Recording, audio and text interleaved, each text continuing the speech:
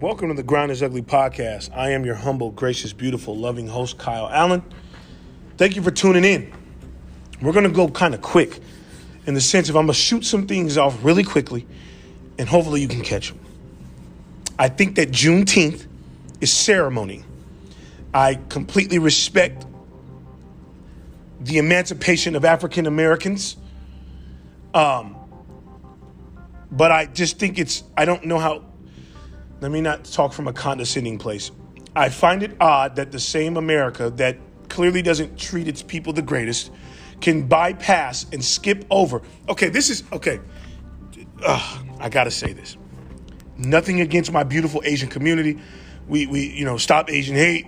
We don't want that. Everybody can win. Everybody can get justice.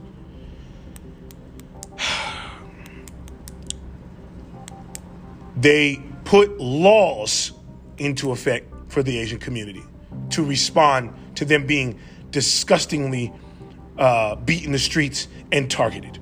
They put laws into place. For us, we like a good cookout. So they said, okay, we're not going to give them anything that's tangible, but we will give them a day to make some ribs and to celebrate. And just like Bill Clinton playing the saxophone on Arsenio Hall's couch, just like calling Bill Clinton the first black president because he smoked weed and got head in the Oval Office, he's the first black president. But while he's playing the saxophone and getting fellatio, he's locking up more blacks than any president in modern history. Black people get caught up on ceremony. And that is just the truth, Ruth.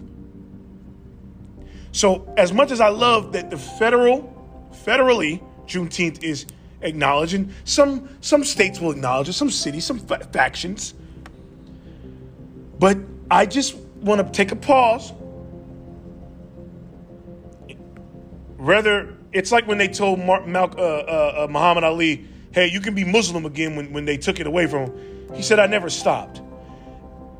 We should have already been acknowledging the emancipation of our people and our culture and our history, regardless if, the federal government now says we should do that. And I think we were. But I just am afraid that we get caught up on the cookouts and the peach cobbler and the tribal dancing. And we can go to the park and have a cookout for Juneteenth and have a community event. But as soon as that day's over and the ribs are gone, and you see the girl that you don't like, or you see the man you don't like, or he's not on the right side of the gang, or he stepped on your shoes, or he disrespected you, does it matter that Juneteenth is a federal holiday? Or do we need real, actual fixes? J. Cole said in the song, there's a hotline for suicide. There's a hotline for many things, for gambling, for many things. But he said, we need a number to call when there's a need to get triggers involved. My question is, are we caught up on ceremony? Or do we actually want change? Because I just think sometimes we like the march. We like the marching because it's something like I'll be clear, the George Floyd protests.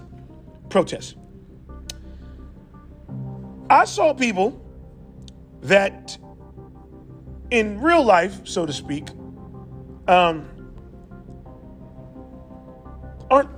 the nicest to their own people, but they're protesting the killing of George Floyd. And two things can be true. You can walk and chew gum at the same time. You can pat your head and rub your stomach at the same time if you have some type of coordination like I do myself. Like you should. Try it right now. See if you can rub your stomach and pat your head. I bet some of you can. Anyway. But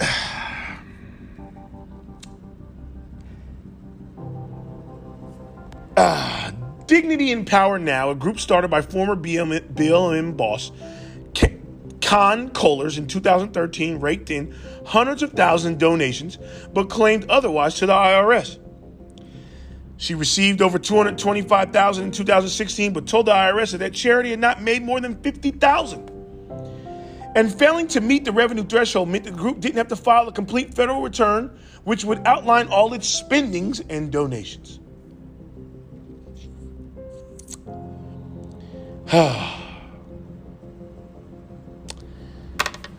So, Black Lives Matter. I've said it 1,000 times. And again, I want you to put on your thinking cap, not your emotional cap. There's a reason why Martin Luther King, okay, let's put it like this. The Black Panther Party. It's clear where they're saying, listen, it's called the Black Panther Party. Martin Luther King is called the Civil Rights Movement. Do you see a difference? Both are absolutely needed. Both were absolutely real and were doing real things for black people. Black Lives Matter does too. It's a double negative. It alienates everybody else. Because contrary to people's beliefs, for any group of people to make change, ultimately they need some other people to come in on their plight. That's an historically accurate statement I just made. Stop Asian hate. It wasn't just Asians coming out against Asian hate. It was the media. It was almost like a movie. Civil rights back in the day. Realistically, it was when the white priest got his head cracked. And then it was, oh my God. That's just, I believe Martin Luther King even said, we need to get some of these white folk. I've heard Barack Obama say, they always tell Barack, why didn't you should have did this for black people, and you should have focused on just black people. And Barack said, if I got every single black person in America to vote, I would have lost the election.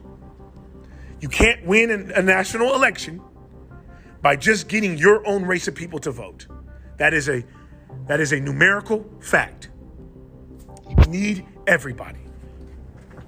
That's all I'm saying. We need everybody.